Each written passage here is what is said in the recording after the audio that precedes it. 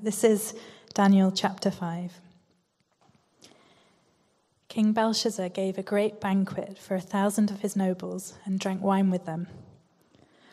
While Belshazzar was drinking his wine, he gave orders to bring in the gold and silver goblets that Nebuchadnezzar his father had taken from the temple in Jerusalem, so that the king and his nobles, his wives, and his concubines might drink from them. So they brought in the gold goblets that had been taken from the temple of God in Jerusalem, and the king and his nobles, his wives, and his concubines drank from them. As they drank wine, they praised the gods of gold and silver, of bronze, iron, wood, and stone.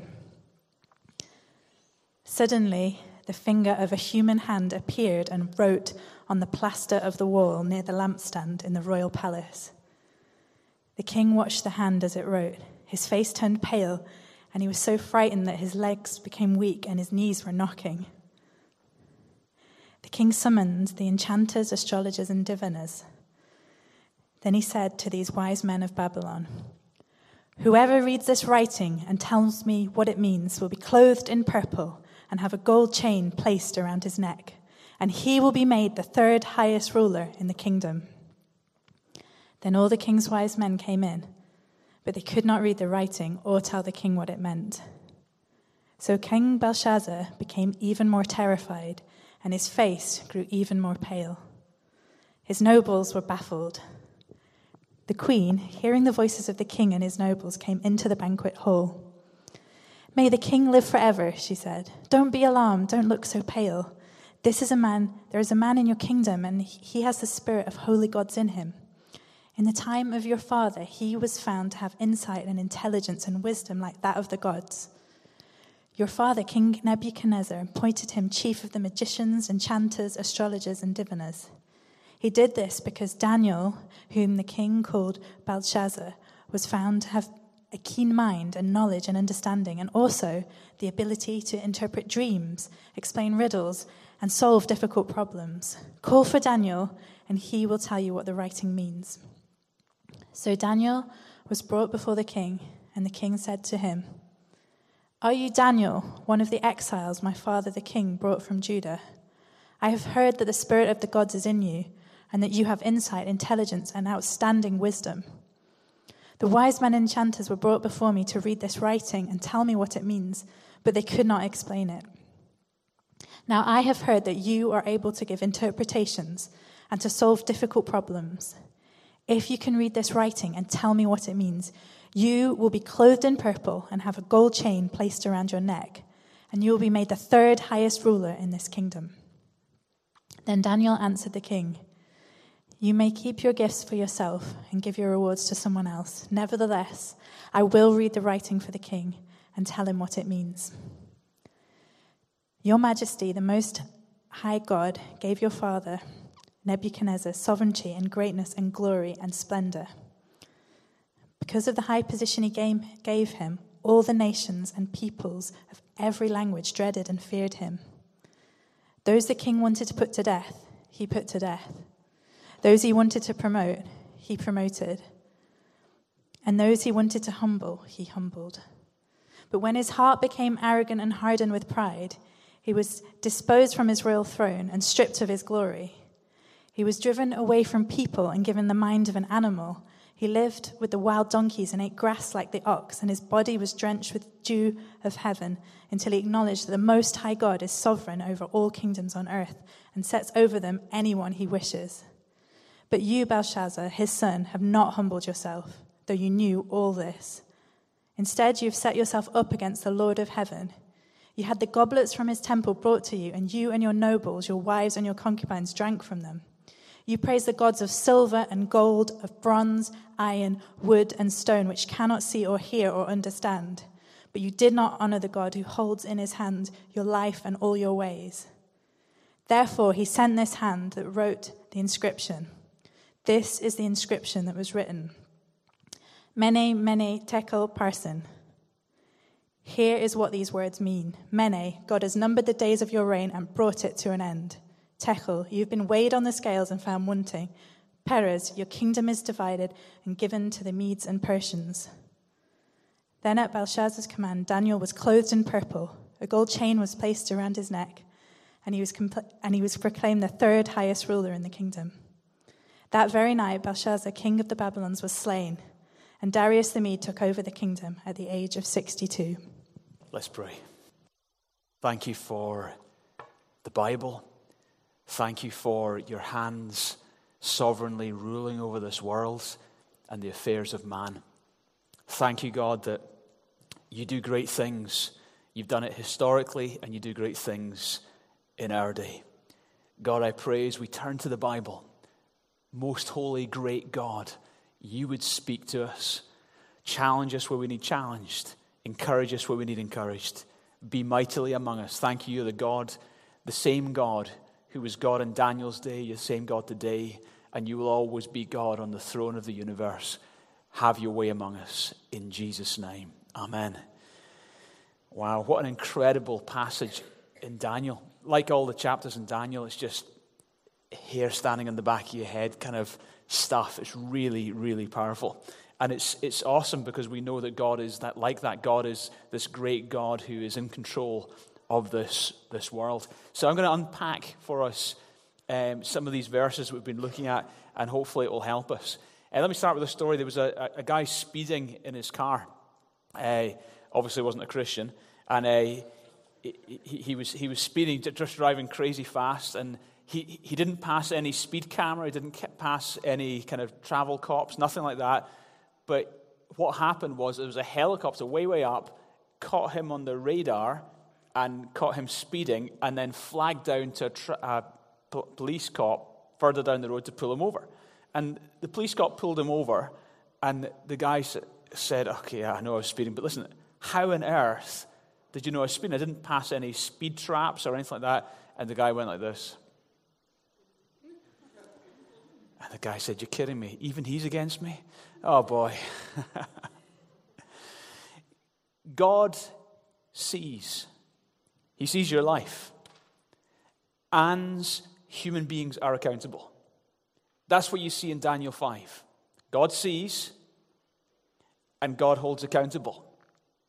Before we kind of apply this to our lives, this chapter we've read, let me just give you a bit of context of what was going on.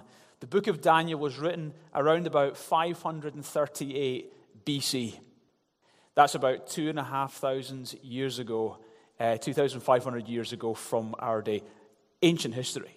But it was very historical. The events written in Daniel were also recorded in history and discovered in archaeology. You see it.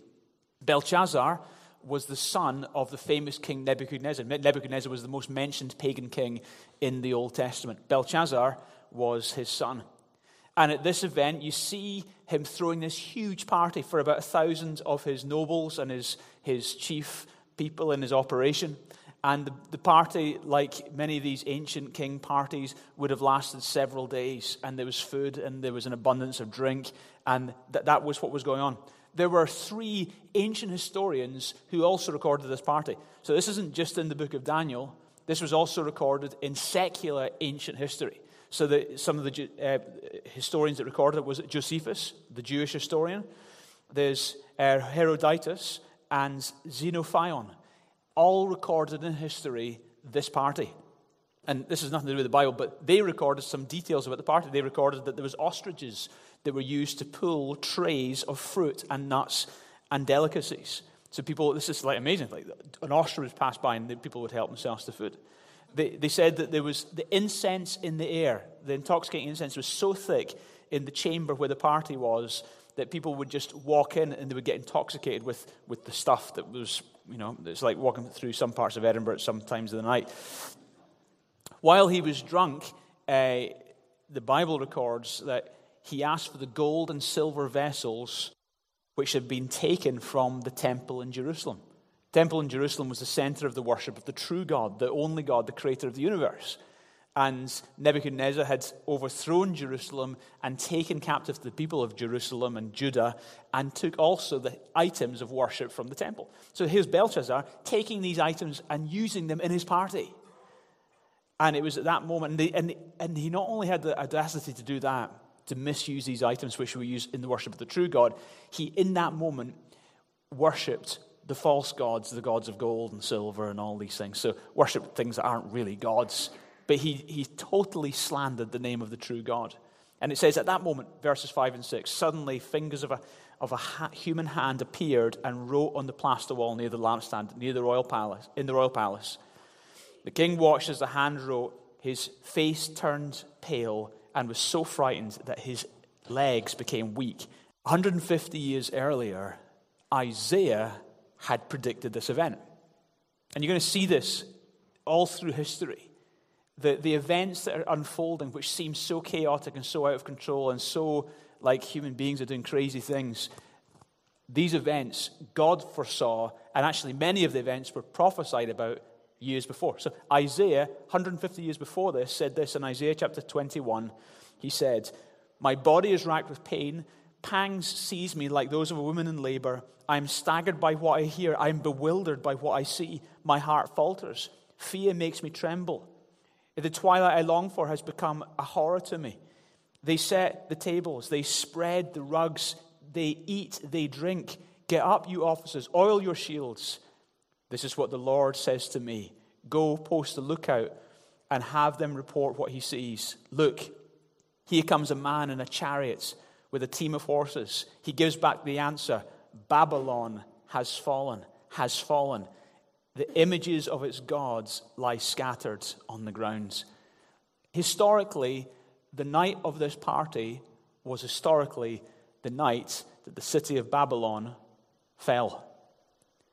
It's recorded in verses 30 and 31. At the end of the chapter it says, that very night, Belshazzar, king of the Babylonians, was slain. Just that very night, he sees his hand appear. Daniel brings the interpretation. That very night, he was slain. I mean, he said to Daniel, if you can interpret this for me, I'll give you a gold chain around your neck and a purple robe. I'll make you a rapper. Okay, you have gold chrome rims on your SUV, and the bass bin in the back going boom, boom, boom as you travel along. I'll make you a rapper. And he said, "Listen, you can keep your rap stuff because the reality is," Daniel said, "I don't want your rewards." And here's why he didn't want his reward. Why? Because you're not going to be king very long. Daniel knew the time bomb was ticking. Daniel knew the imminency of this judgment of God. Literally that very night, the Babylonians, he was king, he was killed. Darius the Mede, also known as Cyrus, took over the kingdom age 62. Suddenly, and this is what history records. It's not in the Bible now, this is in secular history. The city of the Babylonians, Babylon was thought to be impenetrable. I mean, it was an incredible, huge city. It's been discovered now in the ruins of Babylon. The archaeologists have discovered this, that the actual Babylon was built on the Euphrates River. It's built right over the Euphrates River. The city was 14 miles by 14 miles square. It had a brick wall that was 56 miles in circumference, 90 meters high, 7.5 meters deep, thick. The wall was constructed. There was a second wall constructed behind the main wall, 23 meters behind it. There was a second wall. The walls not only went that high, they also went 10 meters underground so that people couldn't bury under them. It was an incredible bit of architecture. Incredible. There were 250 towers around the wall. Each tower was 140 meters high. Historians record that Babylon fell that night, and here's how they fell. Soldiers were so drunk that they forgot to close the gates, which stopped the people getting through the Euphrates River. So the Euphrates River traveled through the center of the city, but there was gates that the Euphrates River flowed through. And that night, the soldiers were so drunk they forgot to close off those gates. Darius the Mede also helped divert the flow of the river so that the water level went down. And the soldiers came under the city wall on the riverbed that night. And they came in through the gates that had been left open. The soldiers were so drunk because of the party that they were unable, even when they saw that they were in trouble, to defend the city. It's an incredible moment. The downfall of an incredible empire, the Babylonian Empire, it fell in a night with hardly a battle. And Belshazzar died the very night that God proclaimed his judgment upon him. Incredible. Recorded in the Bible. Let me just give you 4 lessons. What can you learn from this? How does this affect your life? Monday morning, Tuesday, as you go to work, as you do your studies, as you go into your community, as you live your life in 2018. How does this impact you? It totally does. 4 lessons we can learn from Daniel chapter 5. First lesson is this, is that God is sovereign over the affairs of man. Say, God is sovereign. What's clear from Daniel is that God is involved in world events. God's on the throne. God is in control. You know, even when you look at Jesus' coming, what blows me away is that God was controlling the events of the world even when people thought God wasn't in control. The events of the world led up to the return to Jesus' coming into this world. So there was a situation where the Roman Empire had taken over the world, and they proclaimed Pax Romana, peace in Rome. All of a sudden there was peace across the known world. Romans were famous for the roads they made, so everywhere, wherever Rome conquered, they built these incredible roads. You know the saying, all roads lead to Rome? At the same time as that, well, before that, Alexander the Great had done something that hadn't been done since the beginning of time. He made a common language. It was Hellenization. Everyone spoke the Greek language. So all of a sudden, on planet Earth, everyone spoke one language. There was great roads, and there was peace, because one empire ruled the entire world. It was at that time God sent Jesus Christ into this world. Isn't that amazing? He put in the center of the nations the Son of God to bring a message of salvation to the entire world at a time when it was easy. You could travel, there was peace, everyone spoke the same language. Isn't that incredible? God is sovereign over the events and over the situations on planet Earth. You see, God being sovereign over more recent history. Anyone see the Christopher Nolan movie Dunkirk last year? Amazing movie, but based on historical fact. And it depicts the evacuation of the soldiers. 338,000 soldiers were evacuated from the beaches of Dunkirk. Now, the estimate of the evacuation was much, much lower. They thought some tens of thousands would maybe be evacuated, not 338,000. But here's what Christopher Nolan didn't show in the movie that happened in history. King George VI declared a day of national prayer and fasting at the time when the soldiers were on the beaches of Dunkirk. That's the bit he didn't show in the movie. But that is why it turned out so incredibly. Days before the evacuation, Hitler strangely halted his tanks and his army. They were advancing on the beaches, but he halted them several miles inland. Hitler's generals couldn't understand why Hitler had made this decision. It infuriated them. They didn't understand it. Even now, historians do not know why Hitler told them to stop. We know because people were praying. Hitler's tanks didn't advance, and it gave the time for people to evacuate it. On the day of the evacuation, there was an incredible calm on the ocean, enabling small vessels to make the trip. God set it all up. God is sovereign over the events of the human race. God is sovereign today over world events. God is sovereign over Brexit. I don't know whether you voted for it or against it. I'm not making a political statement. I'm just saying God has something in mind. God is sovereign over Donald Trump. Say, praise the Lord. Okay. God's in control. God's in control. God is sovereign over Islamic State. God is sovereign over Islam's spread around this world. God's in control, even though you're worried and you're concerned. God's in control. God's in control even in this secularized Western world where it seems like God has been removed so much from society. God's in control. God's in control. I am utterly convinced. And that helps me. It should help you. It should help you navigate life. God's not thinking, oh no, what are they doing? God is in control. Nothing takes him by surprise. He's on the throne. Now, just to be really clear, he allows things to happen. And oftentimes, he steps in. But when I say God is sovereign, I'm not a fatalist. It's not like, okay, Sarah, whatever will be, will be. Just because I'm saying God is sovereign, it doesn't mean I believe that everything that happens was his design. No chance. There's a pile of stuff going down on earth that God did not intend. God did not design. I'm telling you, God is good. He's not wicked. He's the author of good. But I'm telling you, he's sovereign. And I believe God is sovereign. However, I do believe your decisions change things. And I do believe our prayers change things. But that doesn't contradict. I believe God is thoroughly on the throne. Why should, how does this impact you? How does this affect how you... Okay, let me put it this way. Should believers get involved in the affairs of this world? I believe God gets involved in the affairs of this world. You see this in Daniel 5. And I believe his people, you see this in Daniel himself, should get involved with the affairs of the world. Daniel, the whole book of Daniel is about God not abandoning a secular nation. His people in the midst of a secular nation.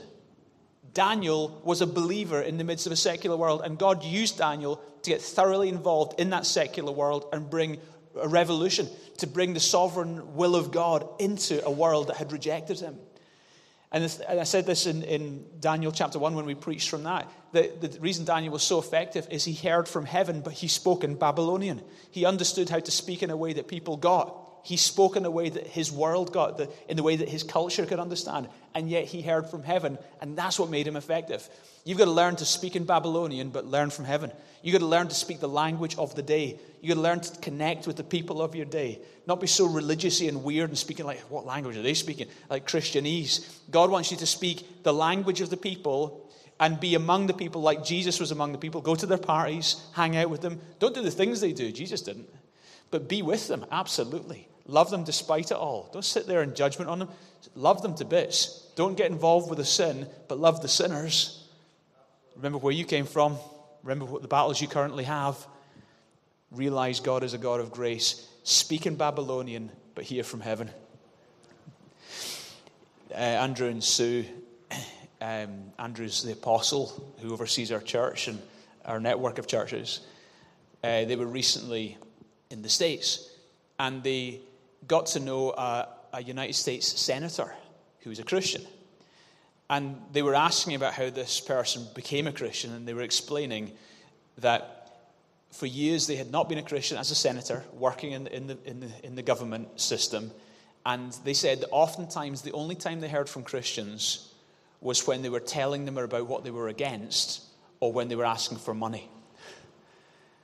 And so it was a pretty negative view this person had of Christians.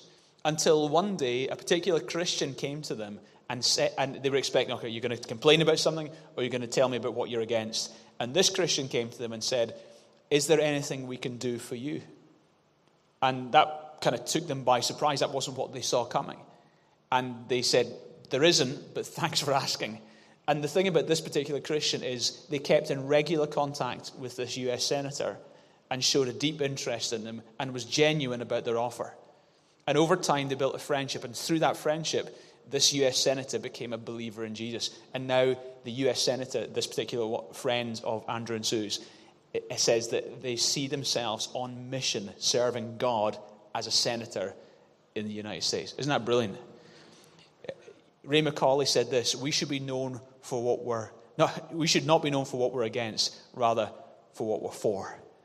And so often Christians are known for what they're against. But that's only half the story. The Bible's not just full of do-nots. The Bible's full of do's, and go for this and make this happen. And Christians should be known not just for what you're against, but what you're for. Get involved in the secular world. God has no problem with that. God's not nervous by that. God's sovereign. He is sovereign over the affairs of human beings. Second thing we realize from this chapter is this: God puts down and God raises up. Here we see in this chapter, Belshazzar calls for Daniel. Daniel has earned a reputation for himself now by the way God has used him to interpret dreams, by the miracles that God has performed through this man in Babylon. By this point, Daniel is now an old man. And Belshazzar calls Daniel before him and asks for the interpretation.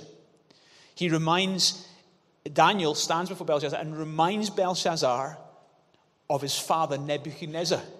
And last week we looked at Daniel chapter 4, in which Dan did a great job of unpacking how Nebuchadnezzar, who had been full of pride, had been humbled by God in the most remarkable of ways. Literally, he was driven from the land of the living. He went mental, and he lived among the animals for a period of time until he realized that there was a true God, one God, the true God, the Creator. He acknowledged God, and then God restored him to his sovereign rule. And this was Nebuchadnezzar. Belshazzar was his son. And the point was this. It says in verses 22 to 24, "But you, Belshazzar, his son, have not humbled yourself, though you knew all this."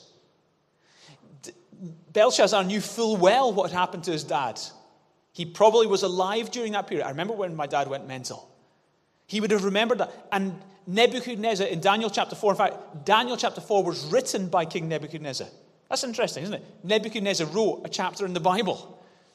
And that chapter was written by Nebuchadnezzar to all the people that he was in charge of, which included everyone in the known worlds.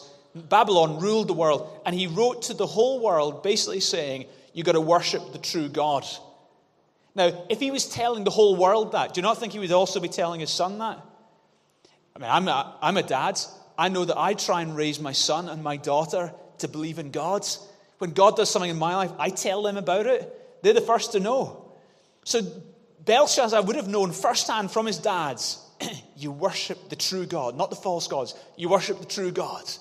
And he would have heard the amazing testimonies that Nebuchadnezzar had experienced. He would have heard about Shadrach, Meshach, and Abednego thrown into the fiery furnace and how God had rescued them. He would have heard about how God had humbled Nebuchadnezzar. He would have heard about how God had revealed his dream to Daniel and the interpretation as well.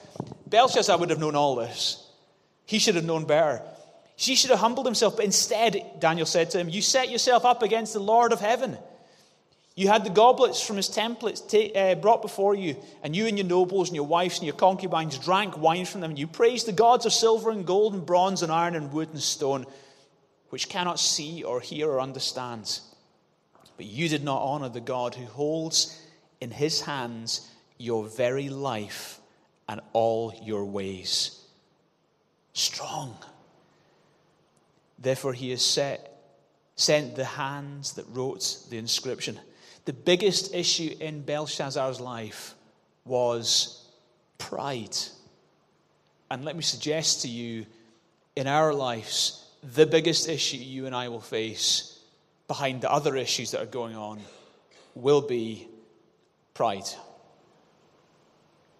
There's the story of Mike Tyson, true story apparently. Mike Tyson was on an airplane and there was turbulence, and kind of the pilot came over the tannoy saying, please everyone, if you could please return to your seats and make sure you're fastened your seat belts because we're about to experience some turbulence. And the air hostess was coming along just checking that everyone was belted in, and she came to Mike Tyson, the famous boxer Mike Tyson, and she said to Mike Tyson, excuse me sir, you need to put your seatbelt on. And Mike Tyson arrogantly said, Superman doesn't need a seatbelt. And she replied, well, Superman didn't need a plane either.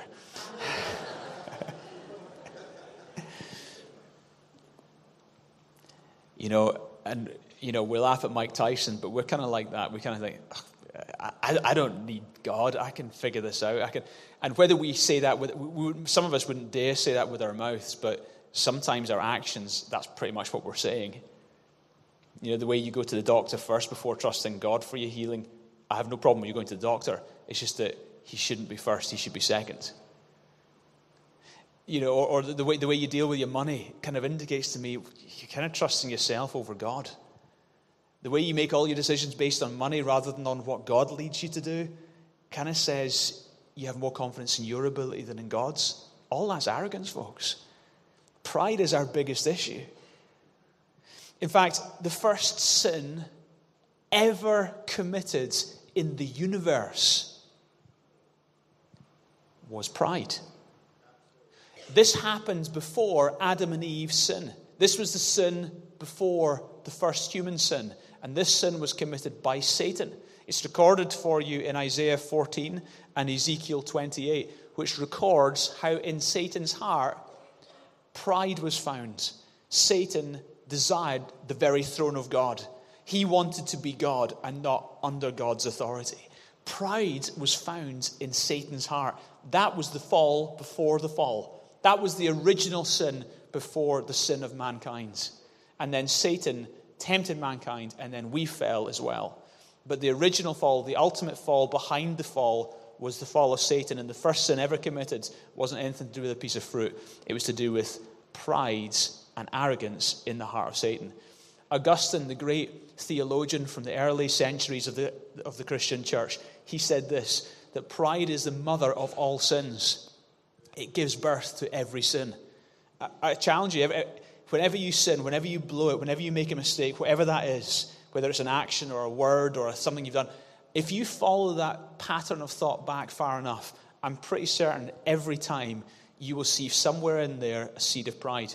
Even if the outcome sin looks nothing like pride, you follow it back enough, usually right down at the very beginning of it, at one point a proud thought came in that led to that sequence of events that led to that sin.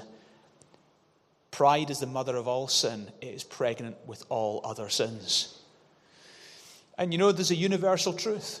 And this is the universal truth. This applies in the heavens, and this applies on earth. The universal truth, Matthew 23, verse 12, for those who exalt themselves will be humbled, and those who humble themselves will be exalted. Every time. It's a universal truth. Satan exalted himself. He was humbled. He was cast out. Jesus Christ, Dan read it for us, Philippians chapter 2. God humbled himself. Although he existed in very nature God, he did not consider equality with God a thing to be grasped, but he humbled himself and took on the form of a servant. And being found in human likeness, he humbled himself to the point of death, even death on the cross. Therefore, God exalted him and gave him the name that's above every other name, that at the name of Jesus, every knee would bow and every tongue would confess that Jesus Christ is Lord, to the glory of God the Father. Jesus humbled himself and he was exalted. Satan exalted himself and he was humbled. It is a universal principle. Whoever exalts himself will be humbled. Whoever humbles himself will be exalted. That's why fasting and praying is so powerful, by the way. Whoever humbles himself will be exalted. Every time. God sees to it.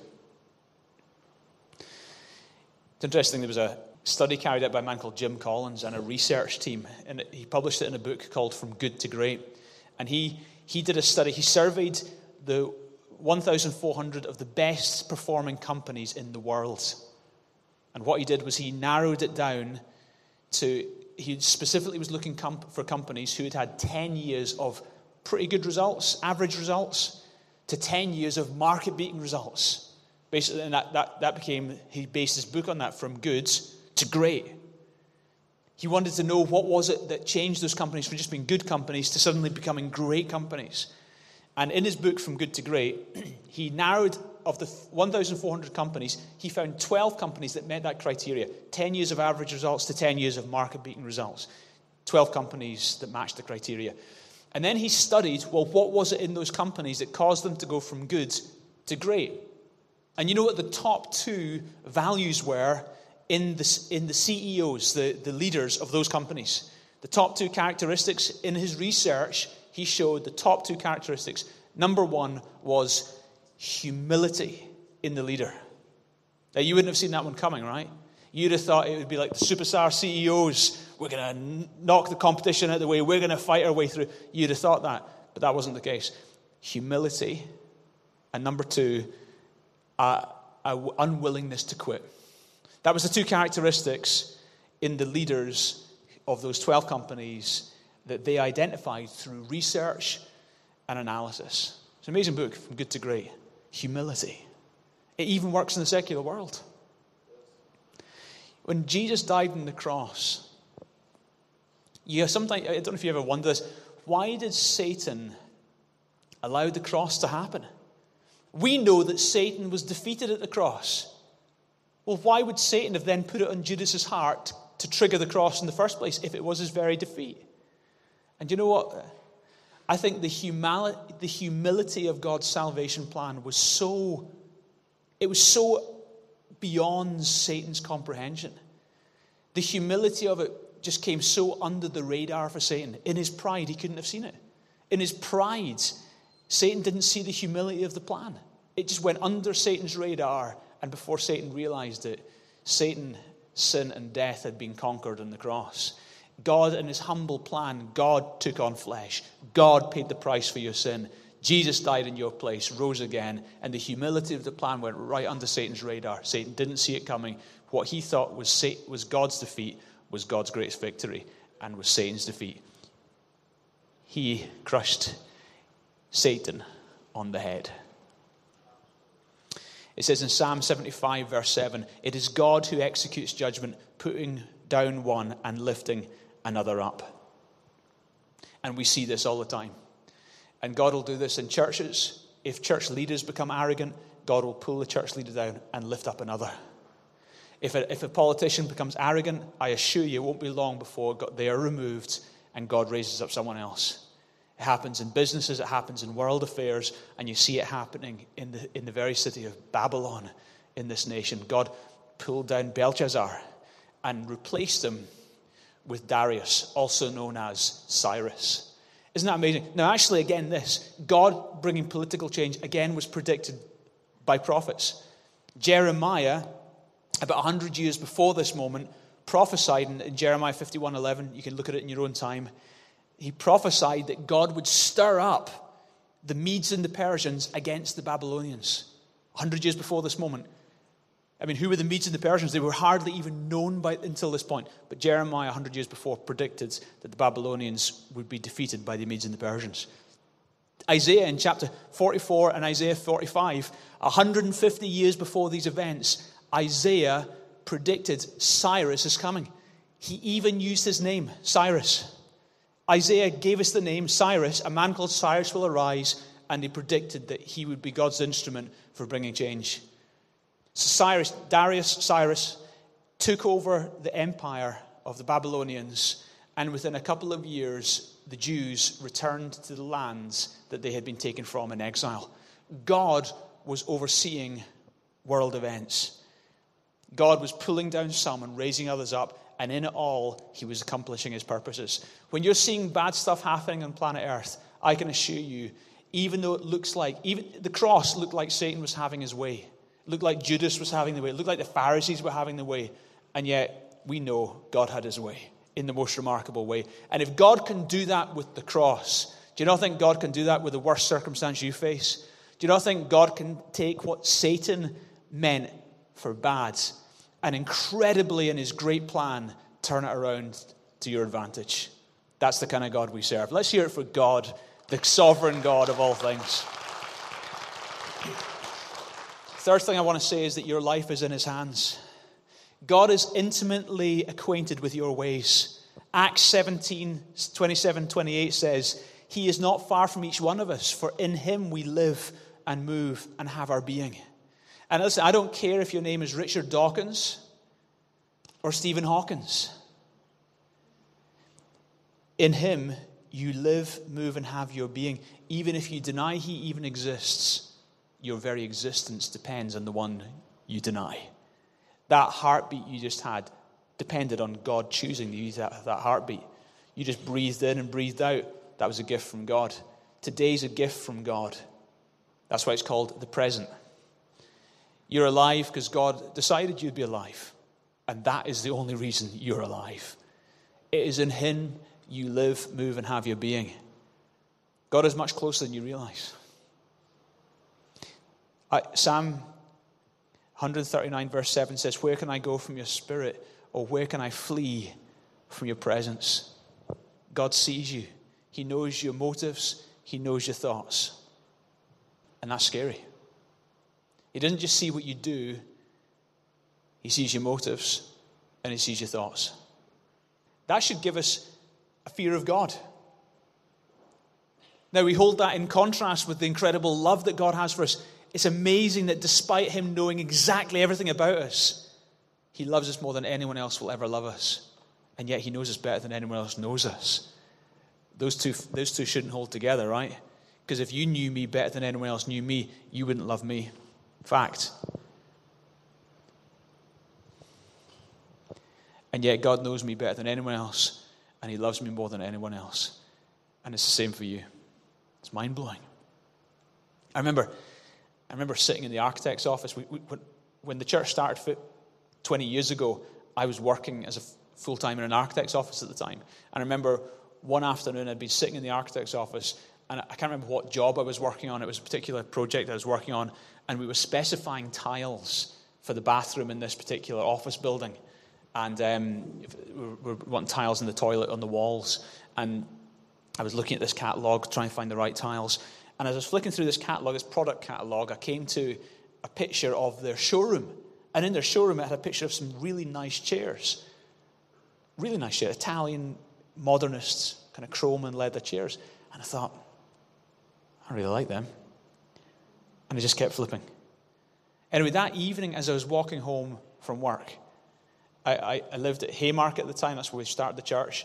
And I worked down at Murray Place, just right in the city centre there. And I always took a diagonal route through the city because it was more interesting going in the lanes and the side routes, and rather than going in the main streets.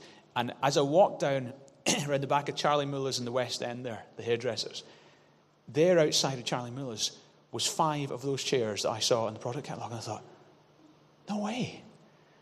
So I went into Charlie Muller's and said, what's happening with those chairs? And I said, oh, you can have them if you want. We're getting rid of them.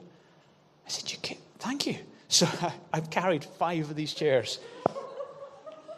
I kind of intertwined them all. And I walked in the door that night and said, Angie, look what I've got. And she said, what on earth have you brought home? Mind-blowing.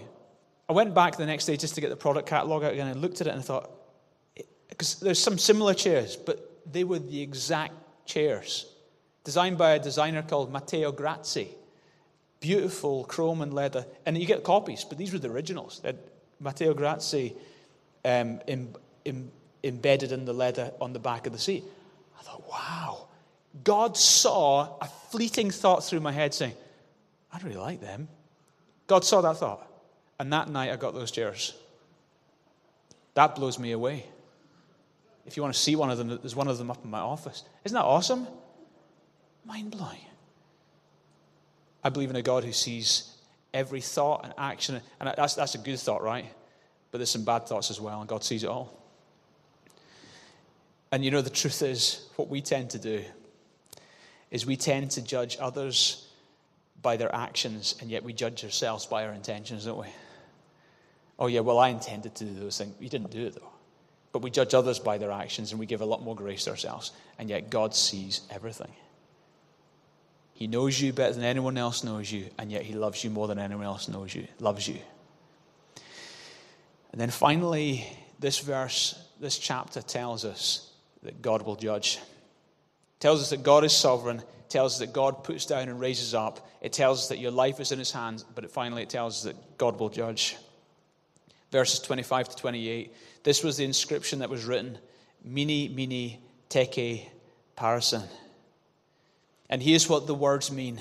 Mene, God has numbered your days and your reign, your days of your reign, and brought it to an end. Tekel, you have been weighed on the scales and been found wanting. Perez, your kingdom is divided and given to the Medes and the Persians. And boom, that night, the Medes and the Persians invade. An incredible conquest. Belshazzar is put to death. The empire changes in a night because God declared it to be so. God removes people suddenly. You see this right through the Bible. You see the Apostle Paul in Acts 13 as he was preaching to a particular dignitary in Cyprus, and an enchanter was trying to take the magistrate away from the gospel. Paul turns to him and says, you will be blind for a season. And the man instantly became blind. I believe in a God who does that. You see in 2 Chronicles chapter 26 that God struck Uzziah the king instantly with leprosy because he stepped out of humility and started operating out of arrogance. We have an orphanage in India which we're currently building an even bigger version of it. Your giving, by the way, your giving is enabling that to happen. There's about £77,000 that's heading their way from this church to enable that building to be complete. So keep an eye on my Twitter and Facebook posts, because I keep posting photographs, because I keep getting regular photograph updates from Solomon, who's overseeing that project in India. And it's amazing. It'll accommodate 75 orphans. But the first orphanage we built there, Ivan he kind of raised the money and built that orphanage on a shoestring, and he got it going for the sake of some orphans. And long story short, Ivan had a guy in India, an Indian guy, who was basically looking after these orphans, and Ivan was going to build the orphanage so that those kids would have a place to stay. They bought some land to start with. But sadly, the man who was overseeing the orphanage died. So all of a sudden, these orphans were kind of on this land in a kind of ramshackle hut. And the guy who was overseeing the orphanage is dead. His brother, who wasn't a Christian, he was a drunkard and he was a gambler. He thought, great, I'm taking over the land. And he kicked the orphans off the lands and he took over the land. Ivan's father-in-law, who lived near the orphanage, stepped forward and said, no, you cannot do that. That land was owned by your brother. That land is designated to be an orphanage for these children. We are rebuilding an orphanage for the sake of these children. You cannot do this. And the man says, you can say what you want. It's my brother's land. I'm taking it. And so we had to start a court proceeding to try and get that land back to the rightful ownership so that those orphans could have their land. In the middle of that, 1 week into that proceeding, this guy who was against and trying to take the land from the orphan, within 1 week, that man dropped dead. I believe he was judged by God because he was messing with orphans. You don't mess with orphans. God defends the fatherless, the Bible says. The man dropped dead. And fear of God came in the whole situation, and we built the first orphanage.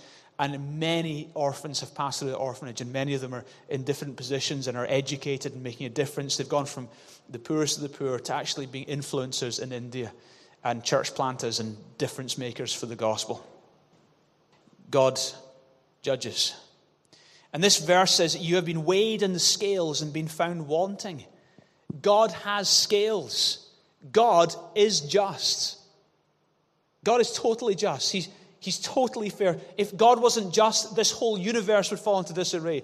The very universe is based on the fact of the justice and goodness of God. The Bible says it's the very foundation of his throne. It says in Hebrews chapter 9, verse 27, that man is destined to die once, then after that face judgment. There is no such thing as reincarnation. You do not come back in another form. You don't. The Bible's clear. You are destined to die once and then face judgment. That's how it goes, folks. There's no reincarnation. There's no other way. You will die and then you will face judgment.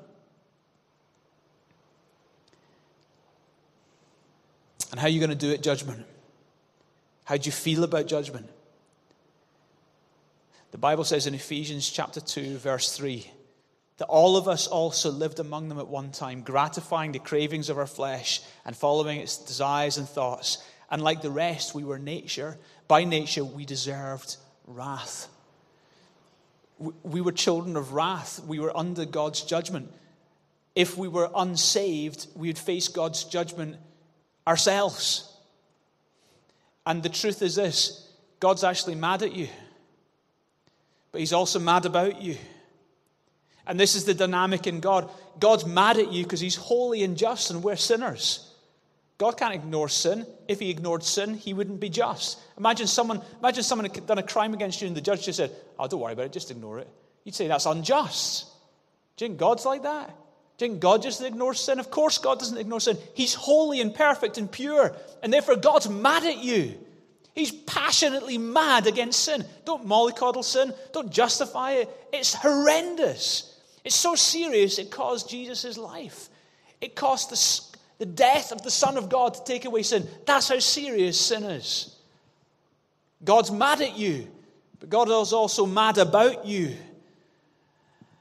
The Son of God was willing to lay his life down for you. Don't for one moment say God doesn't care for you. You have any idea what it cost him to care for you? Your sin is so serious and you are so loved. God is mad at you, but he's mad about you. And what took place on the cross, in fact, the greatest expression of God's wrath and judgment is not hell. The greatest expression ever of God's furious judgment was the cross.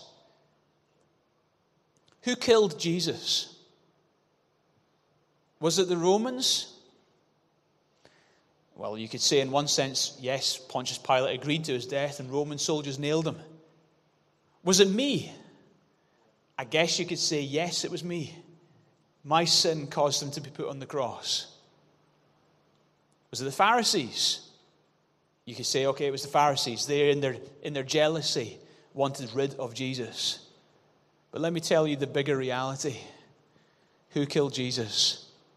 God the Father. That's a scary reality. Isaiah 53 says this: He was pierced for our transgressions. He was crushed for our iniquities. The punishment that brought us peace was on him. We all, like sheep, have gone astray. Each one has turned to his own way. But the Lord has laid on him the iniquity of us all. Who laid on Jesus the iniquity of us all? God. And yet it was the Lord's will to crush him. Who crushed Jesus? God the Father crushed God the Son. Through the Lord, and though the Lord makes his life an offering for sin, he will see his offspring and prolong his days. What took place on the cross was incredible. The fury and anger of God against the sin of the world was diverted from the world to one man who was the substitute for all men.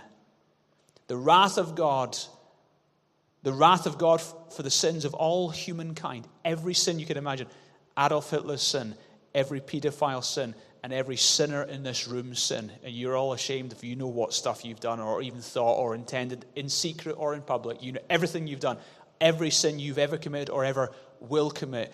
For all 7 billion people who are alive and every other person who's ever lived or ever will live, every sin was placed in one moment on one man. And the fury of God, that wrath that would cause eternal hell to be a reality, eternal hell, was poured out on full fury on the Son of God in that moment on the cross. The Lord caused him to be crushed. And his sin, our sin, was judged on Jesus. He took the full judgment. He took the full judgment. And when I say he took the full judgment, it means that literally there is therefore now no condemnation for those who are in Christ Jesus, because he took your judgment. If he took your judgment, then you can't also take it. That's the amazing thing. You're going to stand before God and you will face the judgment seat of God, absolutely. But you're acquitted. Your judgment was already, you've already passed judgment. Judgment was already dished out. Your judgment happened 2,000 years ago, and you are now in Christ. And your sin was judged on that cross 2,000 years ago, so you are now acquitted if you're a believer in Jesus. You've been declared righteous, acquitted, guiltless, completely sinless, free, forgiven. Despite your behavior, despite your messed up thoughts, despite all the stuff you battle with, you've been declared righteous. And that's amazing. The symbol of our religion is not the scales, thank God. It's the cross. Islam still has the scales, your good deeds versus your bad deeds. If that was the case, you're all scuppered. Far outweighs. You can never be good enough. But Jesus Christ on the cross paid the price for your sin. He took your judgment. Isn't God good? Let's pray. God, we're just amazed at you, the sovereign God, the ruler of the universe, the one who puts down and the one who raises up, the one who judges people, the one who causes situations to change. We honor you, God, the true God, the ruler. We have a deep fear of you. We revere you, and yet we also know your acceptance, and we're so grateful to you. Just take a moment in his presence just to thank him, just to worship him, and just to focus on him.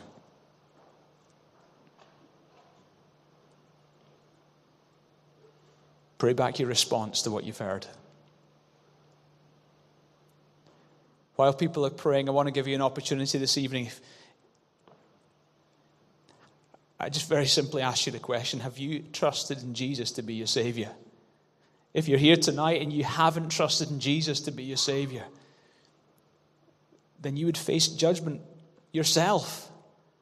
And that's not God's plan for you. God wants you to experience forgiveness, but he won't force that upon you. You've got to step out and trust Jesus to be your Savior. So tonight, I urge you, I plead with you, if you're not saved, you are in a terrible predicament. Even if your life seems comfortable, you're in a terrible predicament eternally. And God in his love calls you tonight to himself. And if that's you tonight and you're saying, Peter, I want saved, I want to know this God who's holy and true and good and loving, then just right now in his presence, I invite you to pray this prayer with me. Under your breath, repeat after me. Dear Lord God, thank you so much for your love for me tonight. Jesus, thank you. You are willing to go to the cross, die in my place. I believe you paid the price for all my sin. And tonight, I trust you to be my Savior. I believe you rose again from the dead, and you're alive right now. Jesus, be Lord of my life. I commit myself to following you. I believe in you to be my Savior. Thank you for hearing my prayer and accepting me tonight as your child.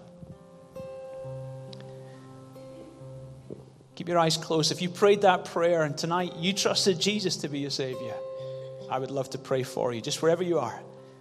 If you did that tonight, if you made that decision and you prayed that prayer, could you just let me know you did it just by raising your hands? Just raise your hand. Is that you tonight?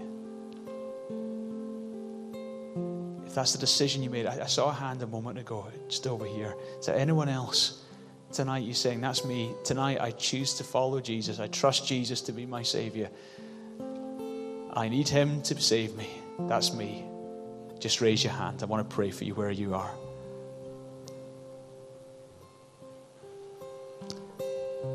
Is there anyone else who prayed that prayer? God, I pray for this gentleman tonight. In your presence, he's made a decision to trust Jesus as his Savior. And I thank you so much for saving him. Thank you, Jesus. That love that motivated you to go to the cross has saved him. And I pray tonight he will know the overwhelming love of God, the acceptance of God, and the joy to know that he's saved and God has got him eternally. Bless him now. Help him to walk. Walk strong. Walk with God. Be part of church. Grow in his faith. In Jesus' name. Heaven rejoices, and so do we. In Jesus' name. Let's stand and worship this great and sovereign God. Let's stand in his presence.